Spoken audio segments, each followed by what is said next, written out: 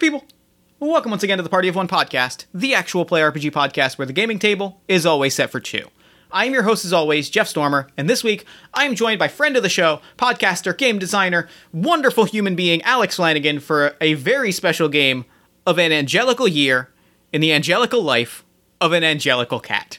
The Angelical Life is a very special game. It combines two things that are close to my heart and close to Alex's heart. Honestly, once I read The Angelical Life, Alex was the only person I could really envision playing it with, because it combines the world of David Lynch-esque horror stories, such as Twin Peaks, with cats. Broadway musical, 2019 masterpiece film by Tom Hooper, Cats. It is about cats in an otherworldly, hellish afterlife, an ever-expanding city outside of time, who really can only interact through dance battle. This game absolutely owns. I loved playing it. I'm so excited. I think you're going to love listening to it. It's good. It's a good game. Please go to the show notes to learn more about the Angelical Life. It's a real good game. You know Alex as a podcaster. You know her as the host of the Cryptid Keeper podcast, where she and Addison Peacock go over a different cryptid and its history every single episode. You know her as from Aurora Borealis, a Monster of the Week actual play set in the town of Revenant, Alaska. You know her from games like Coffee Detective. Alex is great. Treasure. One of my favorite people to podcast with. Made this episode particularly special. And with that, let's just go ahead and get into it, because I think it's really exciting and I want you to hear this really masterpiece. And so, without any further ado, let's throw it over to me in the past so that he can get started with the show. Take it past me. Thanks, future me. This week, I am so delighted to be joined for what is going to be a particularly special episode by a particularly special guest, my good friend, Alex Flanagan. Alex, thank you so much for coming back on Party of One. Thanks for having me again, Jeff. I'm really, really excited to be here. This is, no joke, the best part of my day. Probably the best part of my week. This is going to be the best part of my day by probably a pretty wide margin, only because I think that we are going to truly create something special and magical here that I think is really, I believe, as you put it, the culmination of both of our journeys as artists. Yeah, I'm willing to stand by that. I feel comfortable making that promise, not even claim, that guarantee about this journey that we're going to go on together.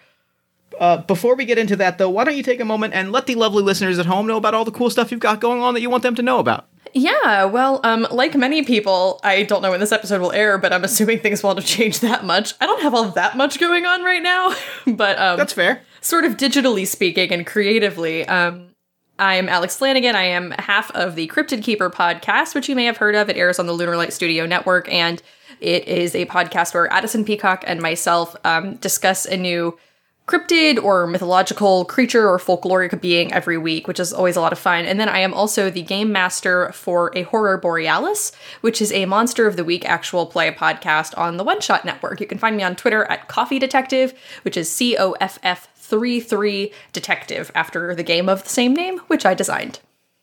Perfect. I was going to mention that game if you didn't, because it's your Twitter handle, but I see you've built that into your pitch. Well done. That's part of my brand now, yeah, so I just decided to lean fully into it. If you're not leaning fully into it, what are you doing? There's literally no point otherwise. Speaking of leaning fully into it... Yeah, right? Let's segue into the game this week. So we are playing An Angelical Year in the Angelical Life of an Angelical Cat, or just The Angelical Life, which is a game of cats, dance battles, cosmic horror, existential ennui, and silly cat names. It is a two-player game designed for long-term multi-session play. We're going to take a glimpse into this sort of haunted world of humanoid cats. We're going to get maybe a solid angelical hour. That might be about it's going to be an angelical hour, I think is a good way to describe it. So this is Cats 2019 director Tom Hooper meets David Lynch, which feels appropriate. That is exactly how you pitched it to me in the DMs, and it's all I need in life, probably ever. This game was sent to us by the designer. Goat Song Publishing sent this to us, and I saw it and went. I mean, I was like I said to you, I almost didn't send it to you because I was like, this feels too on point. Is this too on point? Yeah, I have to admit, Well, and I mentioned in the last episode that we did together how just like impressed and flattered and honored I was by feeling so seen by the game choice for that particular episode that we did, which was In the Air Tonight, which is wonderful. It's probably my favorite episode of Party of One, if I'm being honest. It's one of mine as well. I really did love that. It was an amazing time. But like that game felt so on brand and so like perfect, and I felt so seen.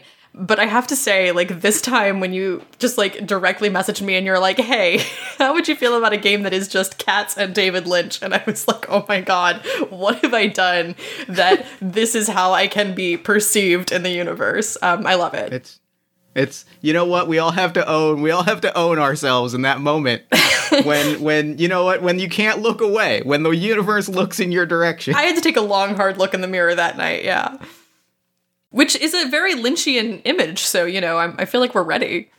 Yeah, you stared in the mirror and a Jellicle cat stared back, sure. And a Jellicle cat stared back.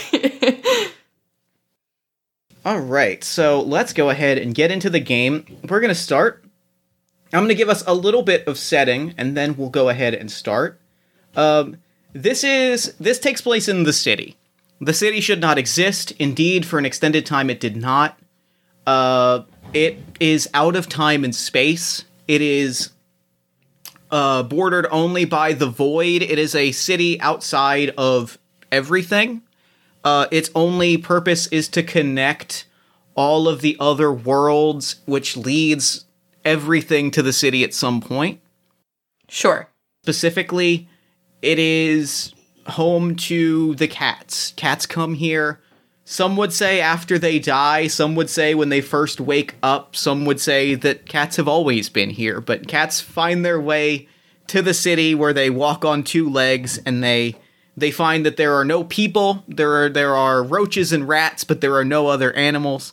There is food in cabinets, but it's hard to say which cabinets contain the food, and it is here that the various clouders of cats come together. And they scrounge and they scrap and they, of course, engage in huge rhythmic dance battles. Well, naturally. What else is a cat to do? Yeah, right. So with that in mind, you are going to be creating a cat that has just sort of awoken in the city. Mm-hmm. And we're going to play out your first few adventures, and then we're going to see what happens. To do that, I'm going to ask you for a few pieces of information. First off is your cat's name, pronouns, and I will ask you also for, obviously, like, your cat's gimmick.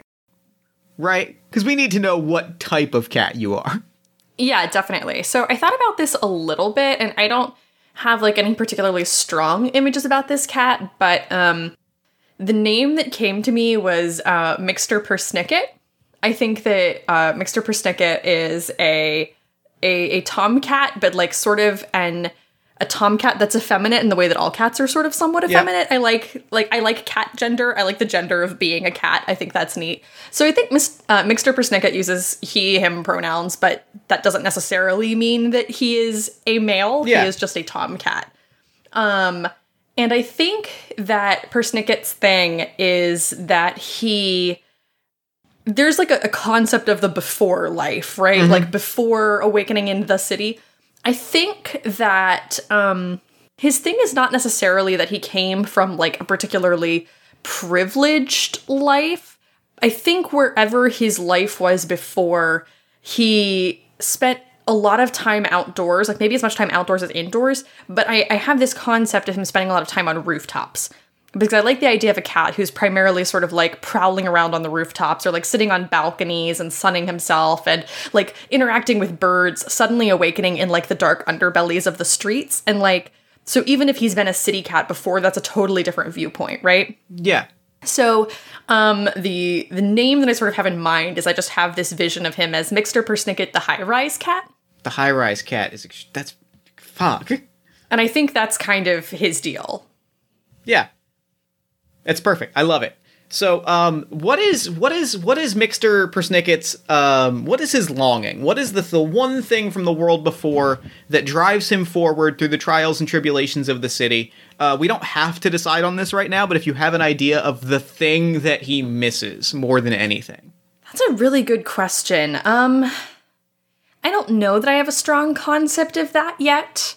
Okay. That might be something that we sort of unearth a bit as we go on. I guess it depends on the nature of the city. Like, I know the city is not a specific city, but what kind of city is it? Is it like a because cities can be pretty different in character. Yeah. Like, is it a Venetian city with lots of, like, you know, rivers and tunnels and alleyways, or is it like more of a New York City? Is it just Pittsburgh because it's like weird in the middle of nowhere? So let me ask you. Let's both just throw out a city and or a city detail, and then I think that'll kind of give us our starting place for like what the feel of it is. Oh yeah, I love the idea of it being like a liminal in between, like coexistence of two sort of juxtaposed things. The visual that I jump to is like neon, so I don't know whether that means. I don't think it's, like, full-on, like, a cyberpunky neon. Like, it's definitely a very dirty... If it is cyberpunky, it's sort of in the Blade Runner or earlier, like, pre an understanding of what, like, computers and neon really kind of looked like. Right, sure. A lot of, like, do you know... I think the specific visual point for me for the city is... Do you know the montage in... any cartoon where a character is going on like a bender and they're wandering through a city and there's just signs that are floating in the fog? Oh, 100%. That specific visual is my reference point for the city. I love that. Yeah, that's great. I love that a lot. I think that definitely anchors it in a certain sort of place for me. Okay. So I think maybe the thing that Mixter Persnicket longs for again is like the night sky. I think you can't see it very well here. Oh, I love that. Yeah. I think the only stars you see are the blinking of planes, like, which raises the question of who is flying a plane right now, but... Right, exactly. We'll get there. Okay. So you'll start the game with the following stats. You'll have Resilience 2. Let me write this down real quick. Resilience 2. A Limit 3. Limit 3. Primo 0. And 5 rest dice. Okay, cool. And then if you open up the rulebook and flip to, I believe it's the last page or the second to last page. So on the second to last page, which is your character sheet, you can also choose 2 advances on the left-hand side. Some of those are bonuses to your stats. Some of them will put your dice size up, which means you'll normally be rolling a d6, but you'll be rolling a d8 or 10 or 12 or what have you. You can pick 2 of these. Okay, so I can pick 2 of these. I think I'm going to pick, and again, I really don't know like a ton about any of these stats, so I'm immediately drawn to Scavenge. That feels good to me. All right. So I'll take plus Scavenge. What that means is when you scavenge, when you're resting, when you scavenge for food, you roll an extra dice, so you're more likely to succeed. Okay, are we going to be doing a lot of resting then, because this is a shorter session? We'll probably do at least one round of at least one round of resting to get the full picture of the game. Okay, well then I'll keep Scavenge, and then I'll also take, what is Resilience versus Limit?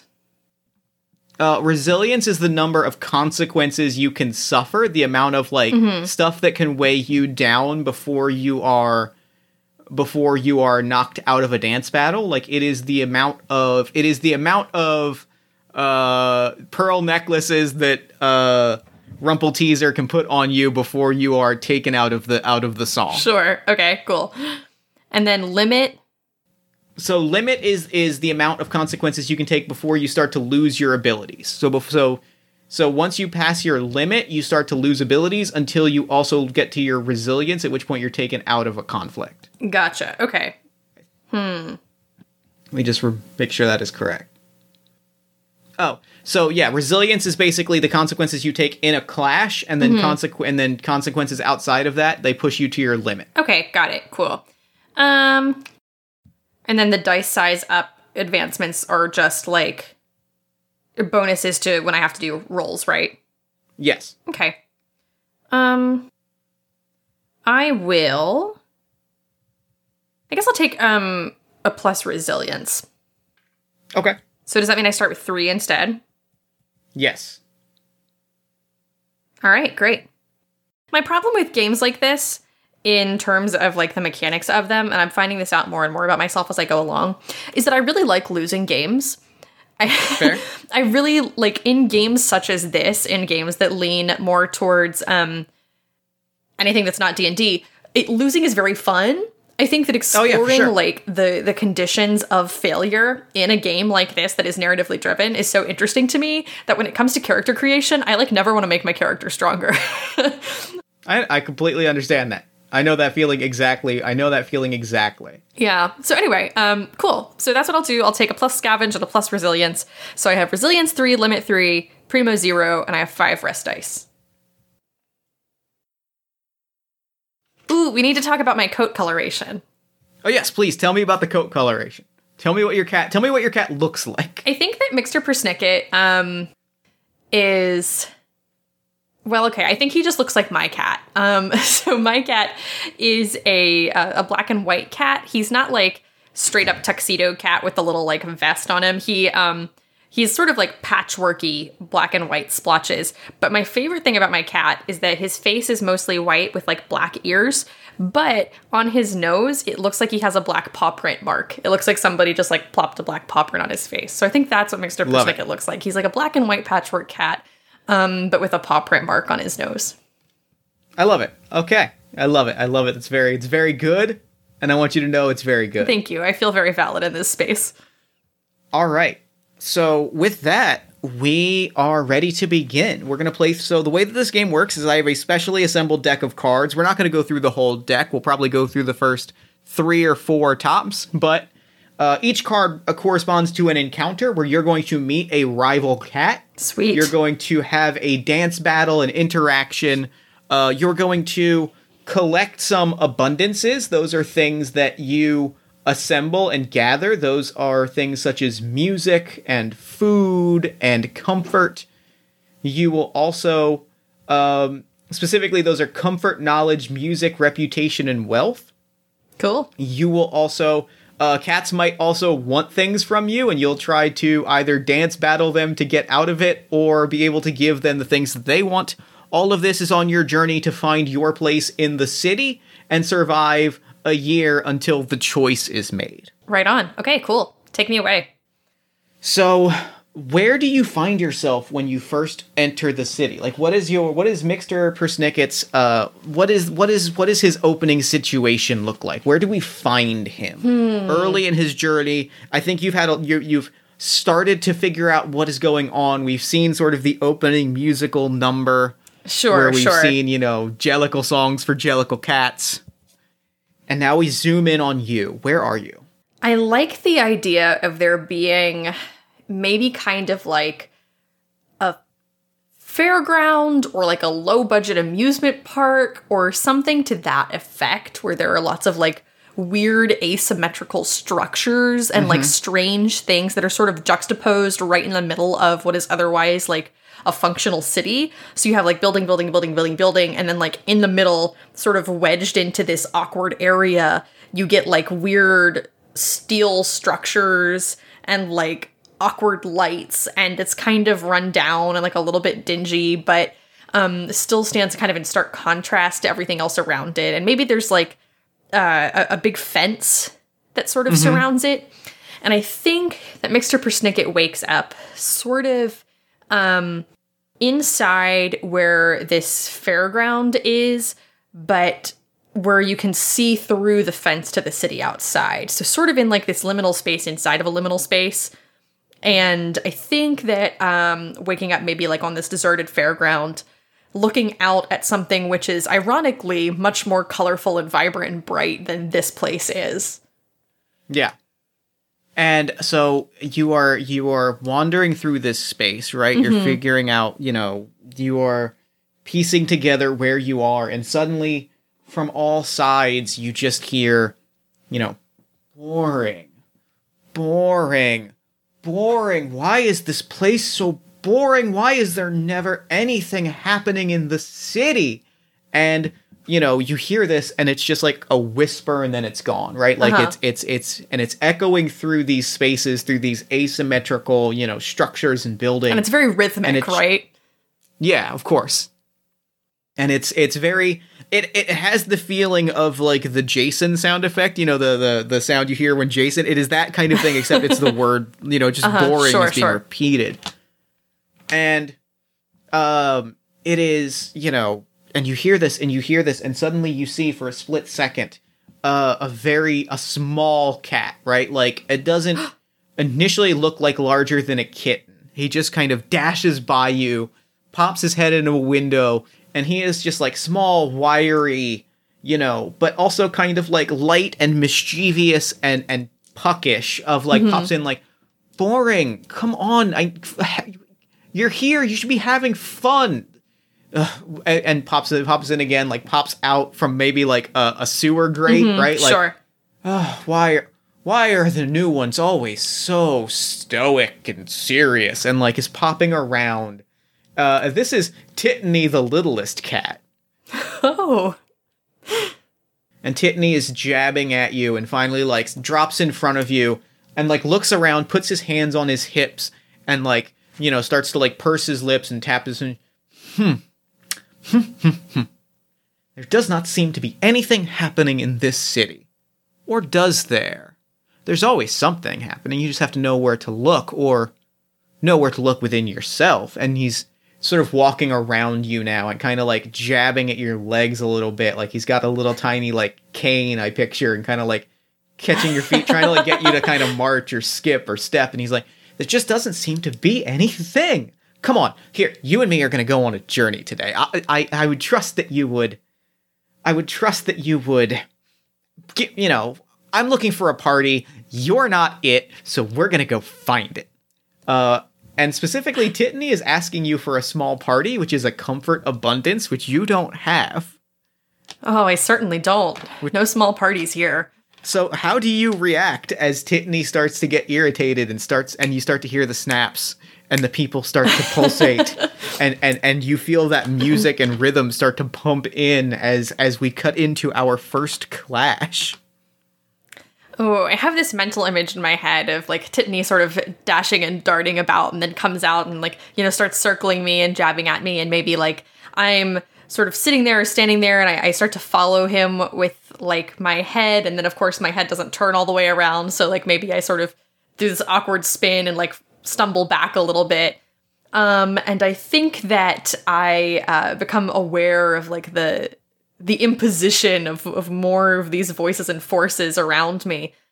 And yeah, I don't know, not having played this before, like is there some sort of way to initiate this? Like, what does starting one of these things look like? I'm assuming this would sort of be started by Titany, especially at this point. Yeah, he starts to kind of jab at you and starts to kind of sing a song about like the city, and this is how we kind of get a little bit of the story about how the city was always here, but Bast, the Egyptian god, brought it to life, and you're kind of getting pushed into this like piece, all these kind of legend things as he starts to dance kind of at you, right? And the snaps start to come, and like is formally like doing the song kind of at you in the way that the cats and cats do their songs, just kind of at naturally. you.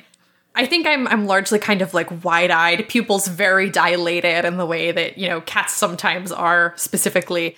Maybe there's a moment where like I sort of stumble backwards, like overwhelmed and clearly new at this. Maybe even the audience might get the impression that for whatever reason, this cat body that I am now in is a bit of an unnatural cat body for cats where I come from. And I think maybe I like stumble into a pole or a cord or something, and maybe all of a sudden like a string of lights that has long been out like lights up along the span of the twisted leg of some low budget ride or something that towers over us. And maybe like there are some lights and some background music that starts, and weird colors are now sort of flashing over the group of us, and it's very, very it's overwhelming, overstimulating. Yeah, it's very, very overstimulating. And suddenly like you find yourself in this like lighted space, and like all of everything, the rides, the amusements, everything, the city in the distance is gone except for this white space. No larger than maybe like 10 by 10 feet. Maybe not even that large. And there's just pulsating bodies around you. all of them kind of just moving back and forth, and you realize, like, you can't go anywhere. You are trapped in this space as Titany is just, like, dancing at you and singing about all the parties that Titany has gone to, and you have no choice but to dance.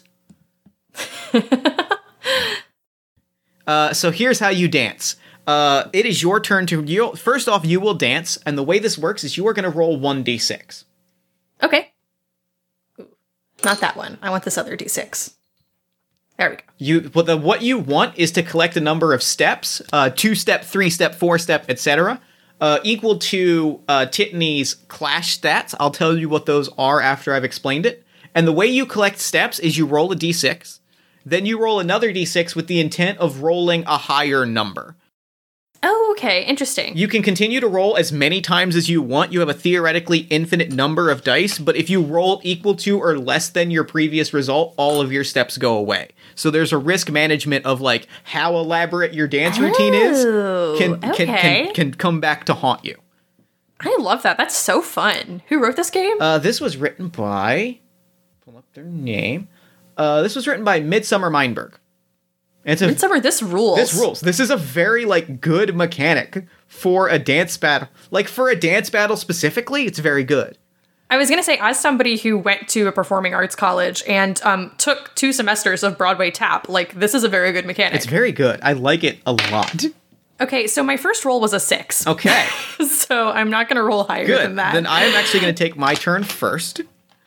What you want to get is a 2-step and a 2-step. You can always use more dice, more steps for a smaller result, but the numbers that you want is just 2 2-steps. Okay. So I'm now going to roll. I am rolling 4d4. And what I want to get is slightly different than yours. I am giving you a piteous stare. I'm giving you some smoldering glances. I'm going to make you fall in love with me. I'm going to inflict the adoring consequence to try and, like, draw you into, like, the chase throughout the city to get you caught up in the nightlife. Oh, man, of course. So I'm going to roll 4 4-sided dice. I want to get a 1, 2, 3, and a 4, and any results I get towards that are locked in place. Okay. So I rolled a 4, a 3, a 4, and a 4. So my 4 and 3 will lock in place, which means next turn I will be rolling 2 dice, and I want to get a 1 and a 2. Got it. Okay. So I am giving you the most haunting look as I tell you about all the hottest parties, everything in this city that I swear you simply have to see. You simply will not understand it. There is no way to experience the city except to experience the city. I think my ears are a little bit flattened back, like maybe visibly overwhelmed, but despite that, my question mark tail is flicking curiously. All right. So I rolled a 6 last time. I start over every time, right? Yes, you start over every time. Okay, so I'm not trying to collect anything new. Okay. So that time I rolled a 5. Okay. So, so what I'm trying to do if I roll again is to roll equal to or higher than that. Is that right? You want to roll specifically higher. You want to roll a 6 on your next dice. Got it. Okay. And if I choose not to roll again... I believe nothing. I believe you get nothing. Okay. If I do roll again and fail... You also get nothing. You lose nothing. Then I might as well roll again, right? Yes, exactly. Cool. Then I'm going to roll again, and I rolled a 4. Okay. Then I'm going to roll my 2d4 and try to get a 1 and a 2. Okay, sweet. That's a 3 and a 4, so I make no progress. I am still... I tell you about, the bowls of milk as the bowls of milk that are a mile wide, cupboards full of catnip, milk bowls a mile wide. I tell you, you are going to see some things tonight that you will never, ever forget. Ooh, okay. Roll again. That's a 5. Why am I... God, I'm so bad at dance battling. You were rolling some hot D6s here. I rolled a 5 and another 5. Okay. I feel like this is right for your first dance battle, is getting a little overwhelmed 100%. Here. I think I'm very, very overwhelmed. I think that, again, like, years are back, maybe at 1 or 2 points you sort of, like, extend a hand and draw me into a part of the dance, but I fumble the steps. Yep. And I as soon as you fumble, I, like, throw my hand up. I'm like, "Pah! Forget you. I've rolled a 2 and a 2, so I will lock that 2 in place, which means I have to roll a 1. Right, okay. Come on, D6. God. I rolled a 6. Okay. Why? These dice love me too much. I'm pulling out different D6s. These dice love you too much. And in all the wrong ways. Yes. So that is a 2. So I'm still telling you tales of, there is not a neither Tabby nor Tomcat can resist the call of the city. We're repeating the chorus again, which is why you keep getting the same thing. Okay, that time I rolled a 3. Okay. And then followed it up with another 3. Okay. That's a 3.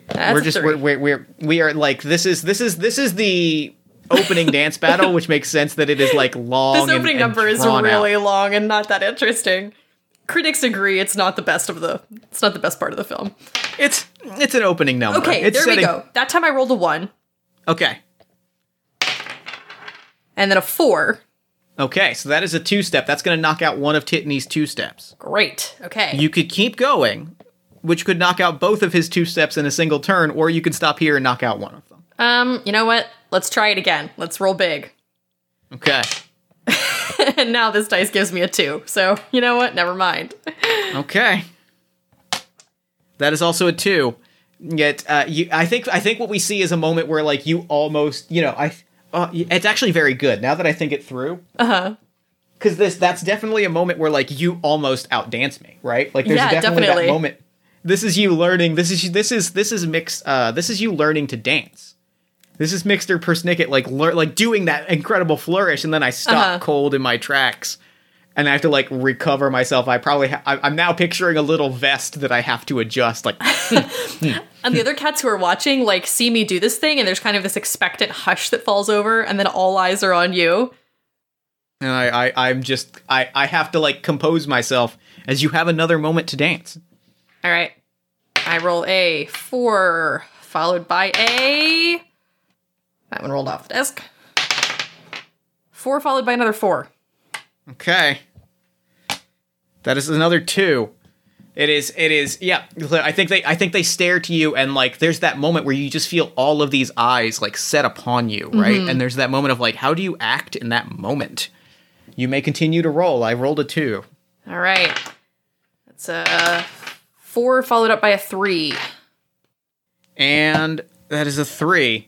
If we are just like staring each other down, right? Like I think at this point we've started both dancing. Like now you're getting the taps to it, and now we're both kind of dancing. Like we're fully into the battle now. I feel like for a minute maybe it was like my favorite part of any opening musical number, where there was like a tap on your side and like a look at me, and like I do the same thing, and like I'm learning the steps, but I'm not quite outpacing you.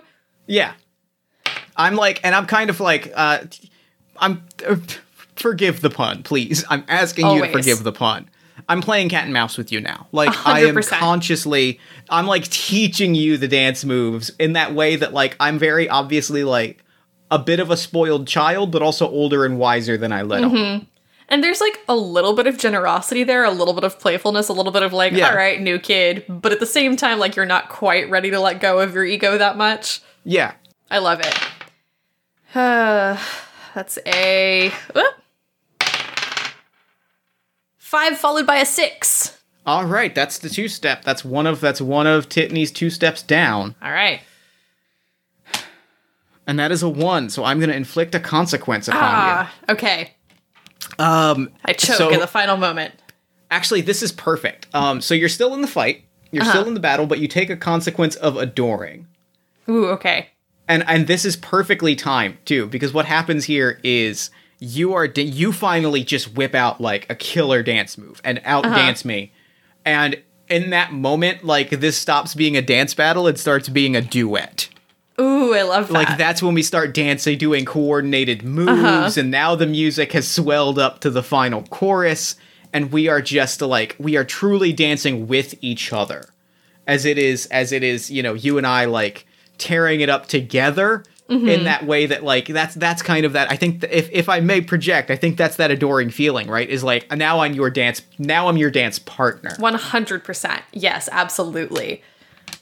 So now you may roll again. You take that consequence and roll again. As long as it's below your limit, you are able to continue to roll. Or your resilience, rather. As long as it's under your resilience, you may continue to roll. Okay, so I can have up to 3 consequences, right? Yes. I can take consequences up to... Okay, perfect. So then that is a doofa 5, followed by a 1. Okay. It's a wash for me. That is a 1, 2, 2, and 2. So I'm going to take a 1 and a 2. Hold on to my other 2 dice. As I am now, like, fully, it is a fully duet dance, and it is truly, like, tearing it up with you as I'm, like, truly being like, you can just explore the city. Like, we can explore the city together. I can be your guide to the world of the city. You have no idea what's out there, and I can show you. Maybe there's even this moment of, like, peeling back a corner of the fence, like, from the park out into the rest of the city, capital T, capital C. Yep. All right, that's a 3, followed up by a 4. That's it. Bazinga! You have bested Titney, the littlest cat.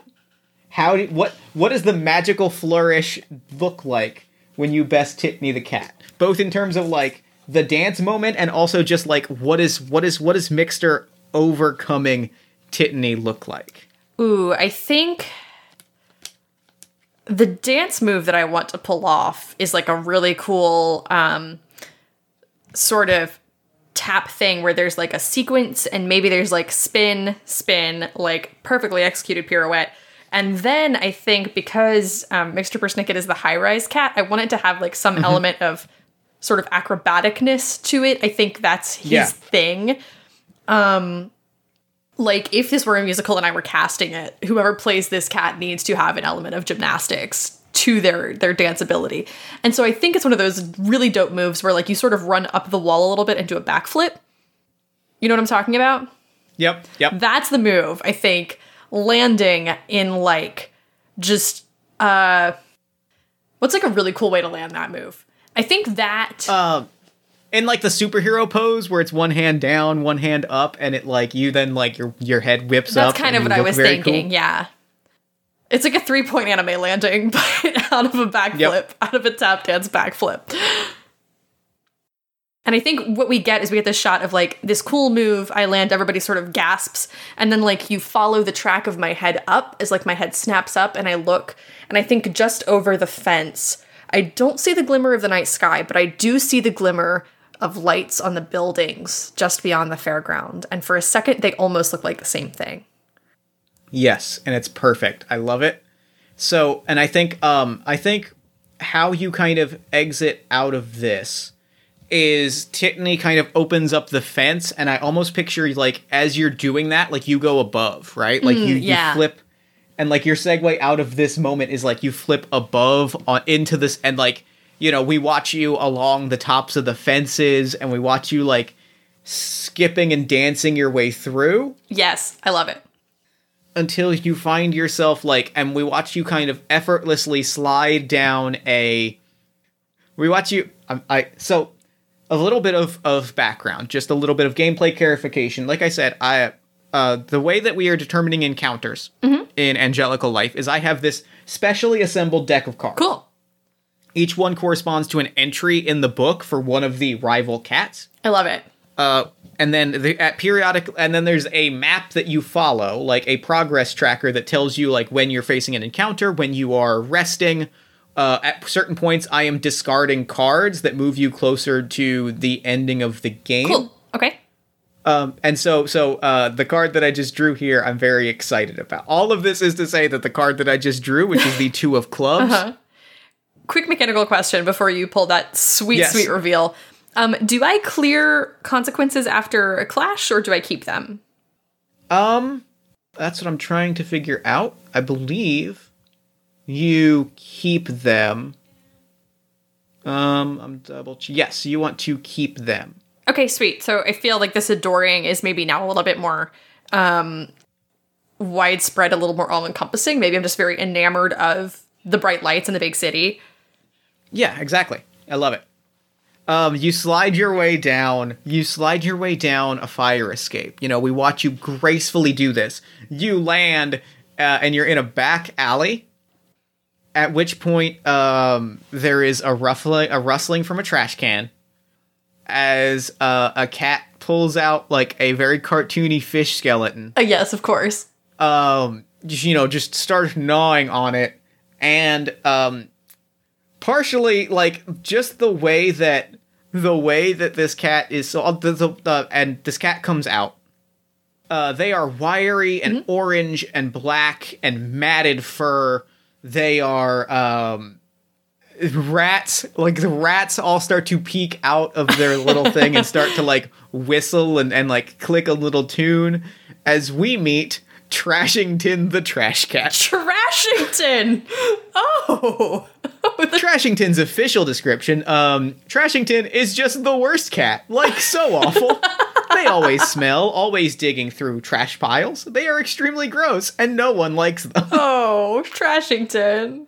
I love Trashington. I love Trashington. I want to imagine that Trashington's musical number is very, like, Jammin' in the Jungle style, like, just lots of weird stomp-esque percussion, and, like... The rats are definitely doing stomp. Trashington is voiced by Danny DeVito. Thank God. That is important to know. Is that in, like, the official character lore? No, this is a Jeff Stormer detail. I love it. I love that. Trashington, like, emerges and is just furious and outraged and, like, just kind of jabs at you as they are, like, Sandwich. Come on. You're no good. And starts to do their weird, like, techno like stomp dance number. How do you react to Trashington the Trash Cat? I think I'm alarmed. I think, I just came from this weird ethereal fairground where Tittany promised me that the city was full of plenty, and the first thing I find is this horrible trash cat jabbing at me for food. Like, where are the dishes of cream a mile wide? Where is the abundant catnip cabinets? Like, what is happening here? And I think, I'm going to ask you for your first dance roll, but as you roll your dice, I think that's what the first verse is about, right? Is Trashington being like, you don't listen to, it's a don't believe the hype song, right? Sure. It's, you think it's bright lights and shining. I'm showing you what the city really is, and it stinks. The city stinks, and Trashington stinks, and everything stinks. If you think anything doesn't stink, I'll tell you what, that's you thinking you know what doesn't stink. I love it. We say you know what because the buttholes were edited out. Release the Stormer cut. Release it. All right. Roll your dice. Sweet. You are again trying for two steps. Okay. Well, there's a 2. I'm going to follow it up with with a 1. Cool. All right. I'm going to roll 3d4. Sweet. Trying to get 2 4s. Okay. That is a 4. That is a 4. Holy shit. And that is a 1. Okay. So that means I'm inflicting on you the stinky consequence. Oh, the stinky consequence. I think that is exactly what happens is I like guide you through a set piece of like pure trash, right? Like I'm like, this is the, and I'm like kind of mocking, it's a little bit of an inversion of Tittany's song where it's like, I am showing you like the real city. So like I show you like a bowl of milk, but it is like curdled and rotten, and I like push you into it. I was gonna say I'm very much like, seeing a moment where like you sort of shove me in the chest to make a point, and I stumble backwards into it. Yep. As I continue my song, so you're gonna take the stinky consequence. I forgot to mention you do get 1 experience from outdancing Tittany. If you get 3 experience, you can mark an advancement. Sweet. Okay. So what is your next move as you wipe dance off roll the again. very comical cottage cheese that you're covered in? So I rolled a 2, and if I could just keep that's one of my 2 steps, right? Yes. Okay, I'll just do that then. I'm not playing games with these dice today. I'm going to keep that 2 step. And I think that maybe, what can I do here? I think that I pull myself up out of this and I sort of brush myself off, sort of shimmy shake out my fur a little bit. And maybe there's a moment where, like, I don't know, maybe I can, like, pull some piece of garbage out that's, like, a piece of brightly colored glass or something, and, like, the lights can sort of, like, filter through it in a way that sort of creates maybe this weirdness of, like, carnival glass light in the alleyway. Yeah, you pull out, like, a chunk of broken glass, but it forms, like, it forms a prism. Yeah. You flash it, it hits me, and for a split second, I am wearing, like, a full tuxedo. Like, I am a beautiful tuxedo cat. And then you pull it away, and I'm back to being Trashington. Yes, perfect. And I'm gonna roll my 3d4 again, as I'm, like, and, like, it kind of, for a brief moment, like, there's maybe a few lines about, like, you know, kind of echoing the previous song about, like, the lights and the brightness, and it kind of, like, is this moment where I kind of have to pull you back to reality with a 3, a 4, and a 3. So I'm going to lock that 4 and roll 2 dice on my next turn. But I'm like pulling at you and I'm like, no, it stinks. It stinks. Everything stinks. This city is trash. And I know trash. All right, let's see. I'm going to roll a 3. Followed up by a... Wait, I'm trying to get another 2-step, right? Yeah. You want to get a 4 or better. Okay, sweet. Aha, I got a 4! All right, you have bested Trashington. Haha! Trashington, so yeah, there's this, and like, I'm telling you all of this, but for, like, and suddenly, you know, what does it look like? How do you best Trashington the Trash Cat? I think that I sort of get roped into, like, what you're saying for a second and maybe, like, start sort of tentatively following your steps. And then you say something about how, like, there's nothing good here, there's no one good here, that includes you. I get kind of miffed and irritated, and maybe I, like, slam over a trash can, more brightly colored stuff, like, flies out of it, and then we've got sort of, like, these shards of colorful glass, like, not only sprinkled across the floor of the alleyway like diamonds, and we've got, like, maybe something in there becomes, like, colorful streamers that sort of drape themselves across the fire escape. And I think I start just, like, making a ruckus in here and, like, kicking over trash cans and, like, roping the rats into this, like, weird thing that we're doing. And sort of just strewing, like, pieces of garbage into something else, like, to the effect of, you know, if you choose to look at it as trash, it's trash, but I want to see something different. And I think, like, the final verse of the song is Trashington fully buying into your way of seeing it, right? Like, they are kicking and dancing, and the two of you just have, like, the most wonderful time. And it's this very, like, raucous, like, Vegas-y thing by the end, right? Yeah, because, like, it is trash, but it's colorful, glittery trash. Oh, yeah, it's for sure. I mean, and Trashington is fully in the tuxedo. Now, mind you, it is like a patchwork tuxedo. Like, oh, it's a patchwork tuxedo, yeah. An elbow is missing, but it's still a tuxedo, and they look great. Really, really gaudy, like sequin bow tie. Oh, for sure. And the two of you do your huge thing, and they finally, like, everyone's clapping, the rats scatter, and they pull you in close, and they just whisper in your ear, like, do not listen to anything anyone says. Everyone in this city is going to try and lie to you and manipulate you and play you against what you really want. The only thing that matters. And they kind of jab you, like, a little too hard and a little too sharply, like, right in the middle of the chest, is what you want and how you are going to get through this city. Remember that. That is the choice. Forget the choice. That is the choice. And there's this moment of, like, very seriousness. As they immediately then spin around and, like, go back to, like, all right, rats, let's party. And I think I'm sort of left, like, rubbing my sternum where they jabbed me a little bit too harshly and looking back out at the city, and my eyes are still very wide, but a little bit cautious now, maybe. Yeah. Not as, like, alarmed and overwhelmed as earlier. Did Tidney in his original song mention the choice at all, or is this the first I've heard of it? I think kind of like how ominous that is. I like that this is the first reference to it. I like that Tidney was just all about, like, glamour, and this is the first time you've heard about this, like, thing that you have no context for what it is. Like, yeah, don't believe anybody about the choice, and I'm like, whoa, what's that? Yeah, no, I love that. Yeah, and so now you are left by yourself. Slightly. Do I get another experience? You actually get an abundance of knowledge. That is what that sort of that is what that ominous reference to to the choices is an abundance of knowledge. Abundances are resources that you have earned, found, or wrested away from your rivals. They are powerful bargaining chips, but represent the splendor that you're able to wrap yourself in during your long sojourn through the city. Cool. Their presence eases burdens and opens doors. Their absence makes the world all the colder. Basically, like, what that means is you have learned some things. You've learned some secrets. Which I can now wield, like, in the way that I carry myself, right? Yes. Cool. And so with that, we come to our first rest scene. Ooh, we're resting now. Yes, you're left by yourself, right? Like, this is, we get to, like, an ensemble number as we kind of watch you scamper through the background. Cool, I love that. So here's how this works. You have 5 rest dice.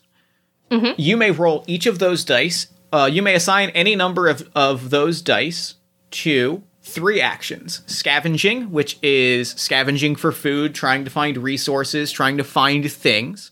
You also have a bonus dice for scavenge. So you are guaranteed to roll at least 1 dice for scavenge. You can also reflect, which allow you to convert your consequences to experience. Okay. You can also heal, which will allow you to shake off consequences. You don't get to turn it into experience, but healing lets you get rid of multiple consequences quickly. Ooh, good quest. Okay, cool. So I think I want to, do I assign dice pools and then roll them to see what happens? Or can I, like, roll one, see how it goes, and then... We can go take it 1 dice roll at a time, especially because that'll let us tell the story of what this sort of period looks like. Yeah, totally. So I think, I automatically get 1 scavenging. So that doesn't take anything away from my pool of 5, right? No. Great. So I'm going to go ahead and roll my, like, guaranteed scavenge die. And that's a d6 as well? Yes. Okay, great. That is a 6. 6. You gain 2 abundances of your choice.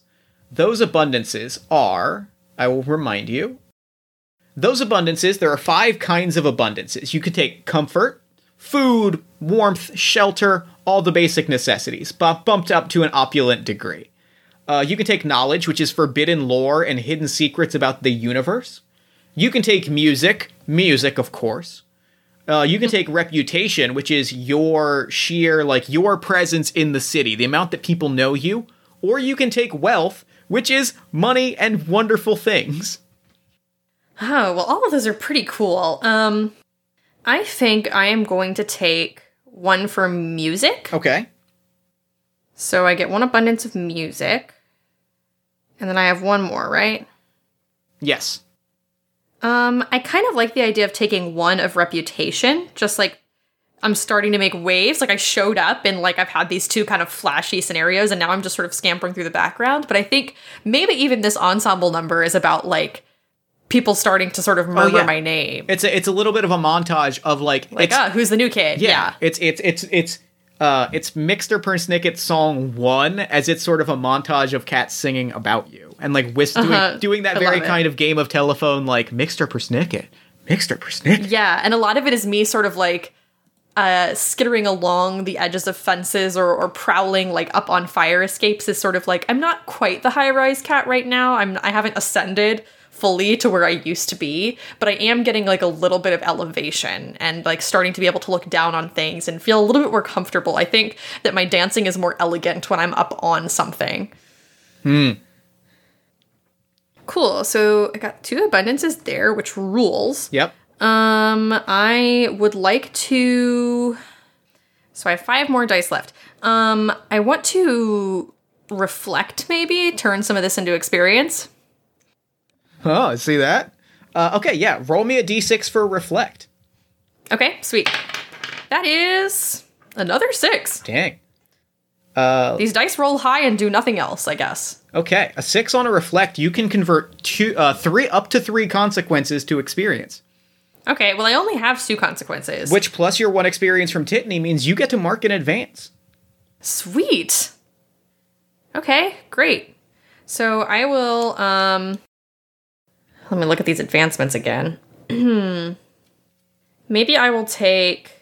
What does Primo do? We haven't used that yet. Primo is the number of resets allowed in a clash. When you roll below your previous result, you may choose to spend a Primo to reset the tempo, count that latest result as successful, So if you roll a 1, 4, and then 3, you can spend that primo to turn that action into an automatic 3-step. So basically, you can then save. You get a number of saves. Basically, you can save your actions. Oh, right on. That rules. That's very good. I'll take one of those. This game is mechanically very good. Like the sheer mechanics of how everything interacts is very good, and it's very cool. It's really, really neat. I usually like the fewer mechanics in a game, the better for me, just because I like to drive everything as narratively as possible. But I do think that this is really cool. Like, this is crunchy in a way that I find very satisfying because the world is very complicated and weird. But it's also, like, very elegant in the way that everything sort of, like, creates momentum with each other. You know what I mean? Yeah, everything works together nicely, but nothing feels like nothing feels like I don't understand it, or like that I have, like, everything feels like I immediately get it, and I also see how it clicks together. Yeah, definitely. And like, it seems complicated, but as soon as I do a thing once, I'm like, oh, that makes sense. Like, that seems like it should work that way. Yeah. Cool. Yeah, okay. I love it. Well, that rules. So you have so I'll take that one You primo. have 3 more dice. I have 3 more dice, which is a lot of dice. I have no consequences. I have 1 primo. My experience resets. So I would recommend taking those. So I would probably just scavenge for those other 3 abundances. I'll just scavenge some more. That sounds dope to me. Okay, so scavenge die. That's a 1. Great. So you are taking a consequence. Fun. You take the exhausted consequence. I think what it is like, we're seeing you do all of these acrobatic stunts, right? Like, because I think what it is there's this sort of like horror moment where you like find yourself doing more than you thought you had planned on. Like, you're just it's turning from like dance into desperation as people are whispering, as you are hearing these things. It's just like dancing, and you're just going harder and harder, and you're suddenly feeling like you're suddenly for a moment thinking about what Trashington said about how everyone is trying to get you to do something, and it just feels like by whispering about you, everyone is starting to push you a little harder, a little faster. Right. Yeah, and the tempo maybe of the song that's going on like starts picking up. And so maybe like there's a sequence where like I go into, again, one of these like very elegant sort of pirouettes, but then it turns into another one and another one and another one, and there's sort of like this franticness to it as the tempo accelerates a bit. And then I sort of stop maybe like just before I would fall over the edge of some like fence post or building or something, and there's sort of this moment of precarity of like being on the edge and not having realized that that's how far I had gone. Yes. And so, roll me 2 more scavenge, or you can roll me 2 more scavenge, or you can try to convert that exhaustion into experience. No, I think I'll keep that consequence. Actually, I'm gonna roll 2 more, okay, unless this next scavenge die goes really badly. Yeah, and that's a 3. Okay, you gain 1 abundance of your choice. Cool. Okay, I'll take an abundance of comfort. I think that makes sense to me if I'm scavenging. Yeah.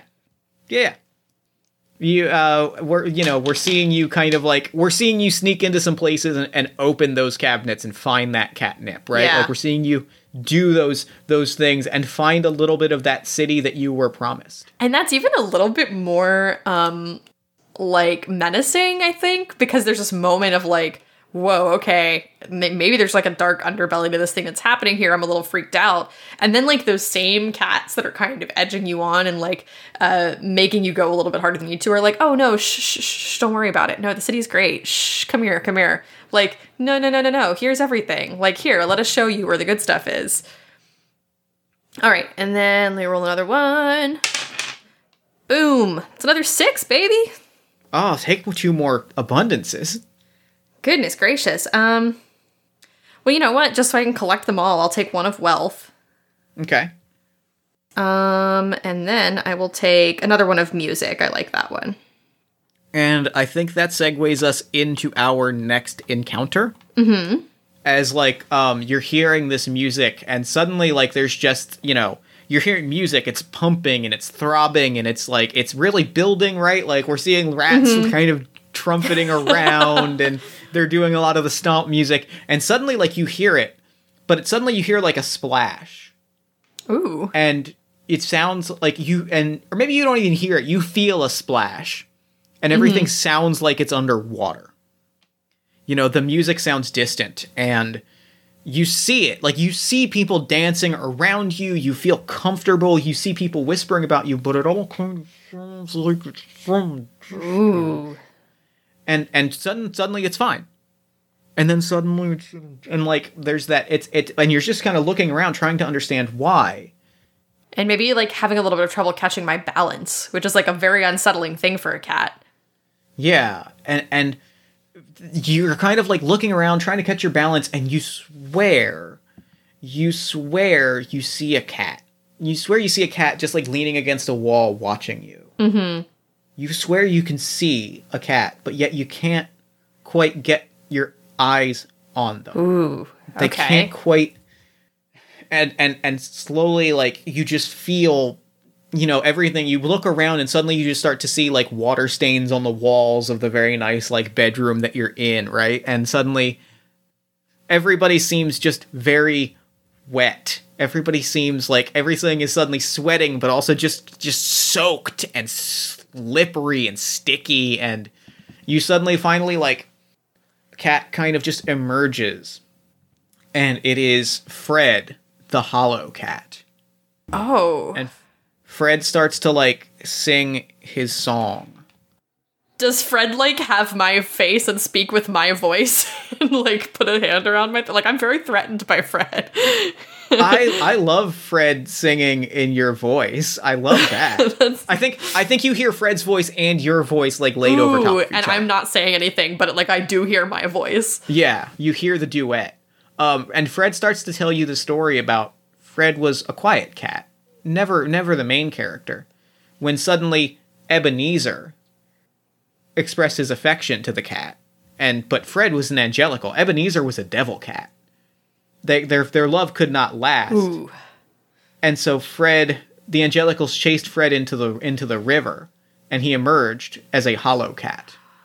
Oh. And he is haunted, and he is whispering all of this, and he kind of, like, gestures at like the kind of fineries that you've kind of cat burglared. Again, forgive the pun, they're just there. We just have to accept them. He kind of gestures at the jewelry that you're wearing, and he kind of, like, scoffs at it, and he's like, angelical treasures mean nothing to me. And he kind of gestures again at, like, the food the food that is on the table in front of you, and he's like, the finest feast of a devil cat is not what Fred needs now. And, like, he's doing this, and he's wearing this, like, long, very kind of almost Revolutionary War trench coat type deal that's just dripping wet. Ooh. And it's just... And he's whispering all these things about, like, oh, no, like, I do not need the prizes of a devil cat. I do not need the love and affection of an angelical. I need... And he stops, and he slams a foot in front of you. I need pain. And suddenly, like, you just feel... Like, again, you are the only person in this world, except for Fred, staring at you. He is demanding pain. He is demanding that you take the suffering consequence, or else you have to clash. That's freaky, Fred. So I can choose between clashing or just taking the consequence? Or just taking the suffering consequence. Interesting. Narratively, the part of my brain that's sitting in the backseat and watching this movie feels like this isn't a clash. I feel like this is just a consequence. You know what I mean? Like, sort of narratively, yeah. This makes more sense to me that this wouldn't be an equivalent meeting of powers. I think this would just sort of be like I just had this period of, like, coming into, like, 4 more abundances and, like, life is good, and then this cat shows up out of nowhere and I'm totally thrown off, and this is the first hollow cat I've ever seen, and everything is so freaky. And this cat is just, like, pain. And I'm like, whoa, okay. I don't think I have a choice in the matter. You know what I mean? Like, I think this feels very direct to me. So yeah, I'm going to go ahead and mark suffering. Okay.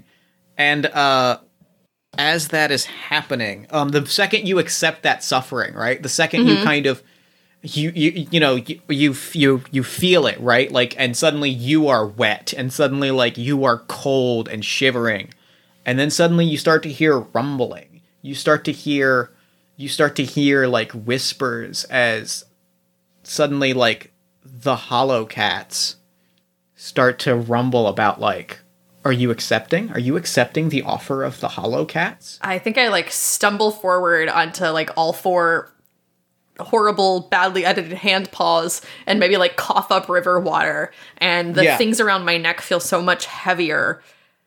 And suddenly like Fred like claps his hands together and like backs into the wall, and you see like this disgusting water stain. As suddenly sitting on the table munching on an apple is Thimblejack the hollow cat. Ooh. Another hollow cat.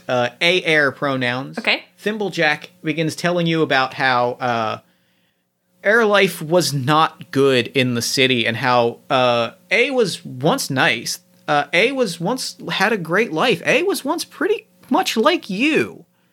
And then the city got to M, and now A are a hollow cat. And they are whispering like, I could have the riches of a devil cat. I could have all of these prizes, but I don't want those things. Hollow cats don't need those things. Hollow cats need pain. And Thimblejack is also demanding you take the suffering consequence. Ooh. Or clash. No, I want to dance with Thimblejack. All right. Okay. Then make your move as you valiantly lash back against the thrashing pain of the hollow cat. All right, am I trying to collect two steps again? You are trying to collect a 1-step, a 2-step, and a 3-step. Aha! Things are so much more interesting now. All right. Especially when Thimblejack starts using air abilities. Oof. A have some very interesting dice abilities. Oh, that's very fascinating. So how do I collect a 1-step? 1-step is, I think you just roll that one dice. Okay, great. So I can just, if I roll something and I choose not to add any other dice to it, I can just take that as a 1-step? Yeah. You can choose to say, I'm taking this as a 1-step, but then you can also choose to go further and try to clear out that 2-step or 3-step. Cool. Okay, sweet. Well, that is a literal 1, so I'm going to go ahead and try to keep going, because that is maybe the best chance I'll get. And that's a 2. So life's looking pretty good right about now. I'm going to go ahead and roll again. I may regret this.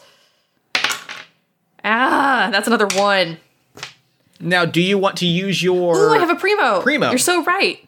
Yeah, I'll go ahead and use that. Okay. So you clear out the 3-step. A is going to roll 5 dice. Okay.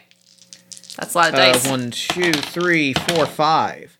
A is trying to get a 1, 2, 3, 4, 5, and 6. Mm-hmm. So I'm going to take aside any of my dice that match that theme. I rolled a 3, 4, and 6. Oof, okay. So I am going to put those dice aside. However, A is rolling 3 dice, which means that the next turn I am again rolling 5 dice. What? Which means it is way more likely that I get, like, it gives me a ton of dice to play with. Holy shit, Thimblejack! Thimblejack ain't playing. A slaps. A slaps. Okay, cool. Like I said, this game is mechanically so cool. Yeah, it's really, really neat. Okay, great. So I cleared out my 3-step. I'm trying to get a 1-step and a 2-step. That shouldn't be too bad. I can do that. Yeah.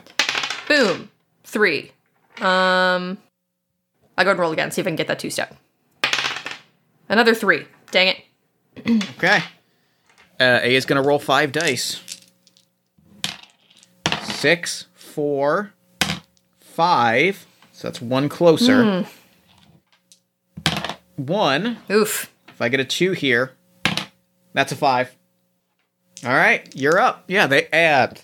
A is consciously like, and they are telling you every woe that could have happened, every puddle A stepped in, every time a bird landed in front of them. They are, A is just like haunting you. We're like West Side Story dancing here, I think, sort of circling around each other with like a few steps thrown in. And I think my life is made a little bit harder by the fact that I kind of have to like sidestep these like weird puddles of what may or may not be water. And it's kind of glistening strangely in the like, is it water? Is it blood? Is it water?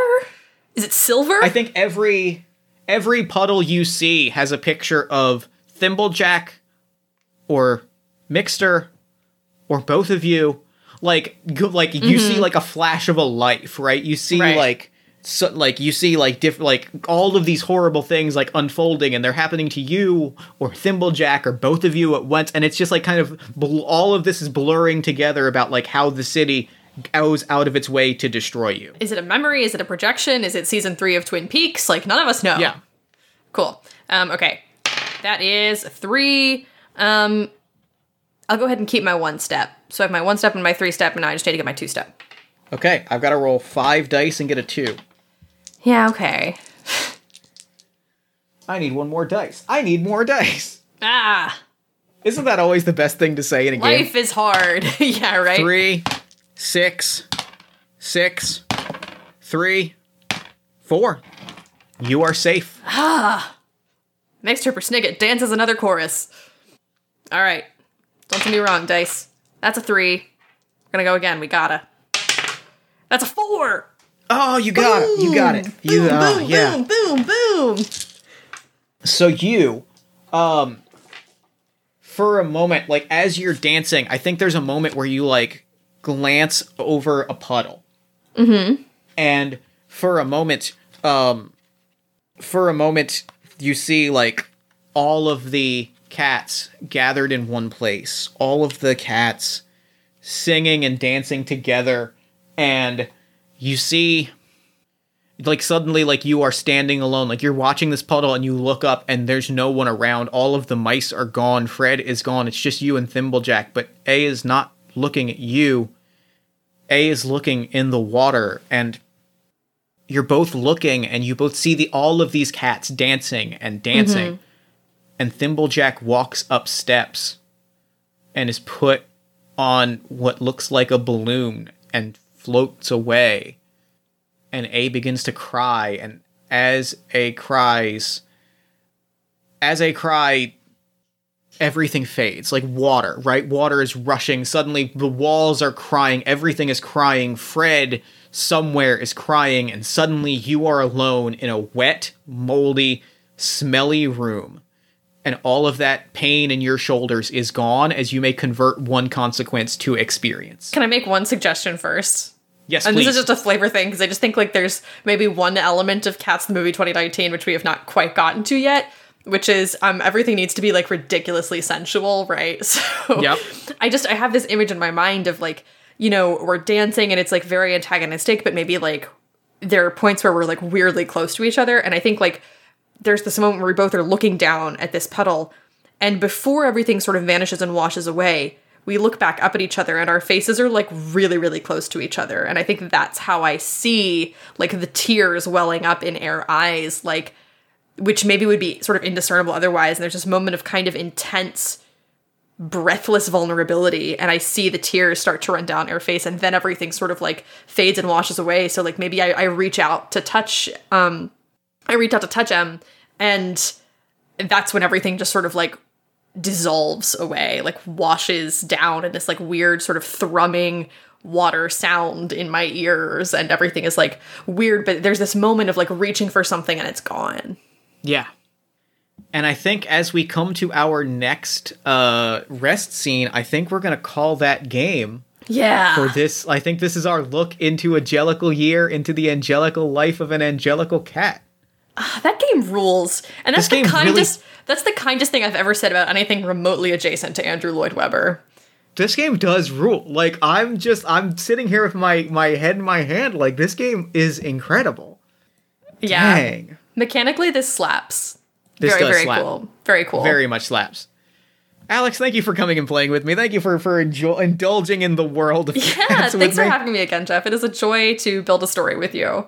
Oh my goodness. I am tickled with how much I enjoyed this game. I'm trying to regain composure and end the show, and I'm having a hard time. Cool. So real quick before we wrap up, where can people find you and your work online? Yeah, so you can find me on Twitter way too frequently, which my Twitter handle is at Coffee Detective, COFF33 Detective. You can find me on the Cryptid Keeper podcast or hosting a Horror Borealis. I'm the GM for that. It's a Monster of the Week game. on the One Shot Network. We have a lot of fun there. You can also find me. I've designed a couple of games, none of them this rad, but hope springs eternal. My biggest one is Coffee Detective, which you can find on DriveThru RPG just by searching for Coffee Detective. It's a Twin Peaks-esque game, so this was very, very fun to kind of lean into that weirdness, and I very much enjoyed it. So thank you again for having me, and thank you for picking this particular venue with which to explore, because I had a blast. Oh, no problem. Thank you for coming on the show. Thank you for playing this game with me. And for now, I'm going to throw it over to me in the future so that he can wrap up with the show. Take it, future me. Thanks, past me. And thanks again to Alex for coming on the show. That game was really, really good. I loved it. Oh my god, I love so much about that game. I want to play more of it. I'm gonna be playing more of that game. That's just a cold hard fact. I want to play through a whole campaign of the Angelical Year in the Angelical Life of an Angelical Cat. Be sure to follow Alex on Twitter at Coffee Detective, that's COFF33 Detective. Be sure to check the show notes for more information about the Angelical Life. And while you're on Twitter, be sure to follow us at Party of One Pod. Like the show at Facebook at facebook.com/Party of One Podcast.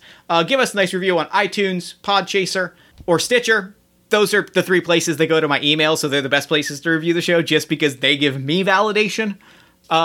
You can also consider backing the show on Patreon at patreon.com/JeffStormer, which promotes not just the podcast that I produce, but the games that I design and all the other cool stuff that I work on in a given week. You can also support the other show that I produce, All My Fantasy Children, which is a character creation, world building, and storytelling podcast on the One Shot Podcast Network, where me and my best friend, Aaron Catanos Saez, every single week we take a listener-submitted prompt, we spin it into an original fantasy character, and we populate a shared universe one story at a time. New episodes drop every Friday-ish at oneshotpodcast.com. You can also join our Discord community at bit.ly/PartyOfOneDiscord and visit our merch store at bit.ly/PartyOfOneMerch. Party of One is produced and edited, as always, by Jeff Stormer and Jen Frank. All music for the show comes from the song Infinite Lives by Mega Ran featuring the D&D Sluggers, and the Party of One logo is by Evan Rowland. If you'd like to inquire about advertising rates, coming on the show as a guest, or about press coverage, you can email me at partyofonepodcast@gmail.com. And I think that's it. I think that's all of it. I think I got all of it. So until next time, thank you so much for listening. Remember to fight the forces of fascism every single day.